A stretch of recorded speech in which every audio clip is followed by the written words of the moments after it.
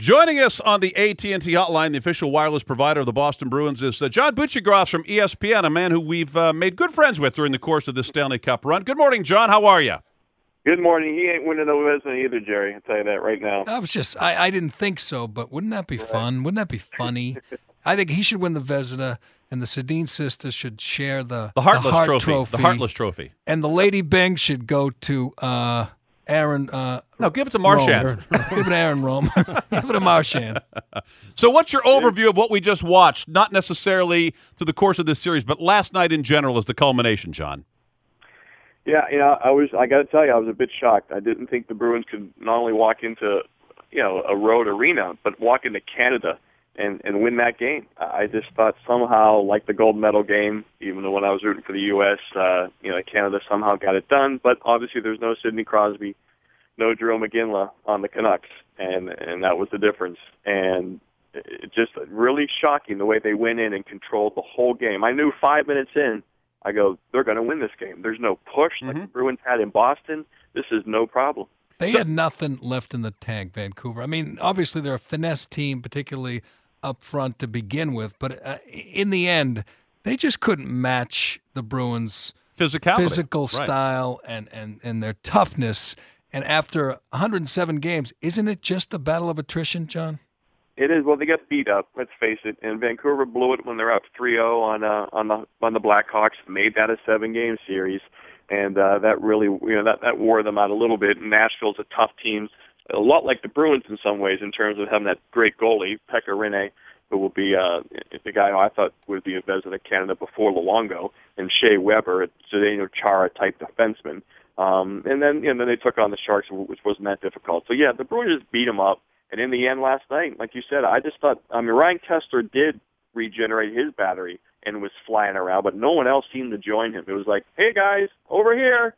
If they kept playing, when do you guys think, if they played every night, how many games before they scored on Tim Thomas? You think like maybe July, 17th or something? When would they actually get one past Tim Thomas? Yeah, we knew that wasn't happening going in. When I talked to you guys, I felt the Bruins had the edge in that. The other stuff we weren't too sure about the power play, but like we said then, the Bruins had the best penalty killer in Tim Thomas. The goalie's always the best penalty killer, and he's always the most important penalty killer.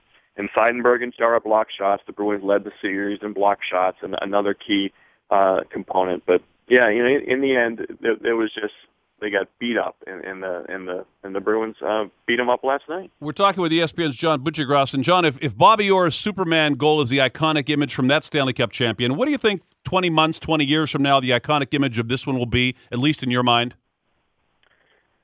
Well, there's a few things come to mind. Certainly, Marchand just punching the Sedin. I agree. Daniel Sedin. That kind of sums up the series in many ways. Certainly, Tim Thomas's saves. And him checking Henrik Sedin and Marchand, sort of speed-bagging Daniel Sedin. Those are like the two moments that kind of stick out in the difference between the two teams. While they're certainly built for the Stanley Cup run because they've gotten to the finals, is this, the way the Bruins played, an antidote to a finesse skilled team like Vancouver? And if you're Vancouver, a fan or somebody in the organization, do you have to start thinking about adding a little grit into that dressing room? Well, they have a decent amount of grit. Obviously, they need more in the back end. Dan Hamhuis's injury hurt them a lot, and the suspension to Rome, too. It really starts with the Sedins and those two guys because they get so much ice time. But, because of the contracts, I think they'll stay the course. They may add a few more guys, but, Raffi Torres is kind of tough, and Kessler's certainly a gritty kind of guy like that. But, yeah, maybe, some of the supporting cast, maybe they need more guys like that. And maybe a defenseman, but Kevin Bieksa is one of the toughest guys in the league as well. So, in the end, I just think they got beat up and they got outplayed and they got a better goaltender. And really, no goaltender ever gave up fewer goals in a 7-game series. That's where it starts and ends. John, it comes down to this: he gave up 8 goals in the series. Luongo gave up 8 goals in Game 3. So, hey, Bieksa's a free agent, isn't he? He is a free agent, yeah. He'll be a tough sign because he'll get offered $3.5 to $4 million a year for about 4 to 5 years. A team like Buffalo would love to have him. A lot of teams would love to have him. How about this team? How about the Stanley Cup champs? I mean, I look at them, and Marshawn's obviously going to need a big raise. The key thing, obviously, Ryder is gone, and Recchi is gone, and that clears up some money. If Mark Savard either retires, they get that whole cap number, and they get insurance to cover it, and that's 4.6. And now now they can get an elite kind of guy. A lot of guys are signed long term, so they could go for that kind of guy. But I think with Seidenberg and with McQuaid and Boychuk, and they like him, and Colby Cohen, the VU kid who's going to come up next year, I think defense they're fine. I think they're going to look for a winger first to kind of replace Ryder, maybe get a little more elite scoring to kind of play with, say, a guy who scored 25 to 30. As far as the Canucks go, they're going to need a new goaltender in 2023. Do you see anyone out there on the horizon? Tim Thomas's son just get his rights. Offer Tim Thomas free paneling or free siding on his house, work for Bobby Orr, then maybe have his son come join the Canucks in a few years. Hey, John Butchergross, we can tell in in assorted ways whether guys care and how they care. Certainly after the NBA Finals, when we saw Chris Bosh, weeping openly as he's walking to the locker room crying. We saw Kessler last night crying on the ice.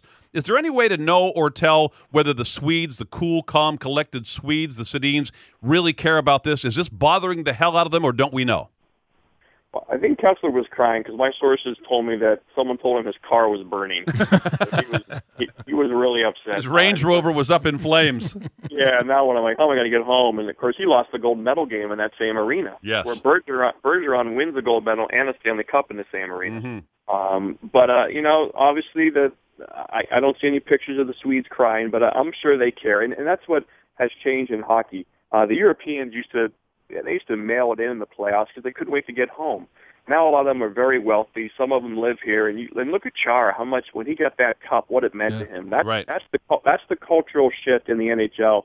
How the Stanley Cup has become the global symbol of hockey excellence. It wasn't that way. It was more World Championships and gold medal. But to see how Chara reacted when this Slovak got this Stanley Cup, it's a great really point. says a lot. Hey, if Marchand were wearing a Canucks uniform and played for Vancouver and did what he did for Vancouver against Boston, would someone not have knocked the snot out of him long before Game 7 last night from a Bruin standpoint? Yeah, there's no doubt. But, again, when the Sedins kind of set the tone, because obviously Henrik, with Where's the Sea, Chara sets the tone for the Bruins. And you guys know in the hockey culture how important that C is. And when you look at a guy like Kessler, that's a guy you wonder at some point. I think we should give him the C. We should let him set the tone for this team. We need to play like that and be like that. And but hey, that being said, they were one game away from the Cup. They were one game a few times, and they could have won Game 3. Obviously, they could have been right there as well. So they were very close. They still have a lot of good players, but I think you'll see Mike Gillis, the GM, now put his stamp. There was still some Brian Burke residue with the Sedin twins and stuff, and but I think something will be done culturally in that locker room and obviously on the roster. It could have been worse, John. The last captain was Luongo. They took the C away from him to give it to Sedin.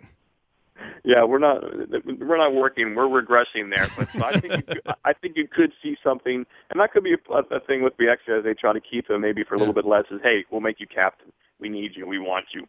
John, I defer to you on all things hockey. You forgot more about the game than I know, but I would say this. I think this is important. I would like your take on this as we wrap things up and bring it full circle. During the regular season, Tim Thomas had the best goals against average, and he had the best save percentage. That actually got better in the finals. He was 198 regular season and 940 in the regular season. That went down to 114 in the finals and the 967. So the best in the business gets better when it mattered the most. That's significant, is it not? It sure is, and that's anytime I get, I've been writing a hockey column on ESPN.com for 10 years, and people say, is this guy Hall of Famer? Is this guy Hall of Famer?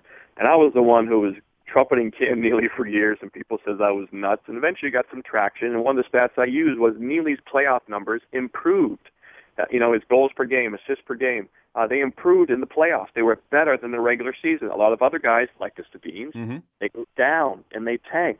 And that's when it should matter most. This tournament, that's when it should matter most. So for Tim Thomas to improve numbers that were already historical and that will and should get him the Vezina Trophy, to actually improve on them is just off the charts. It's something that we're probably going to need time and a perspective to talk about. I mean, he should be like Sports Illustrated Sportsman of the Year kind of stuff. That's how big and how good he was. And his chance to get to the Hall of Fame, in your mind? Obviously, because of his late start, he needs to accumulate some more stuff, and that's something that I'll look at. And goalies, because they can play till they're 40, they have that shot. But certainly this is a great start for him, and I just wish there was a Winter Olympics next year. I wish he would have played last time. Certainly Ryan Miller was great. Yeah, it's too late. He can't get to the Hall of Fame. But can I ask you this, John, before you go? Bourque came on with us. Ray Bourque said Chara was better defensively than either he or a better defensive defenseman than or Bourque. And people laughed. He sure looks like one now.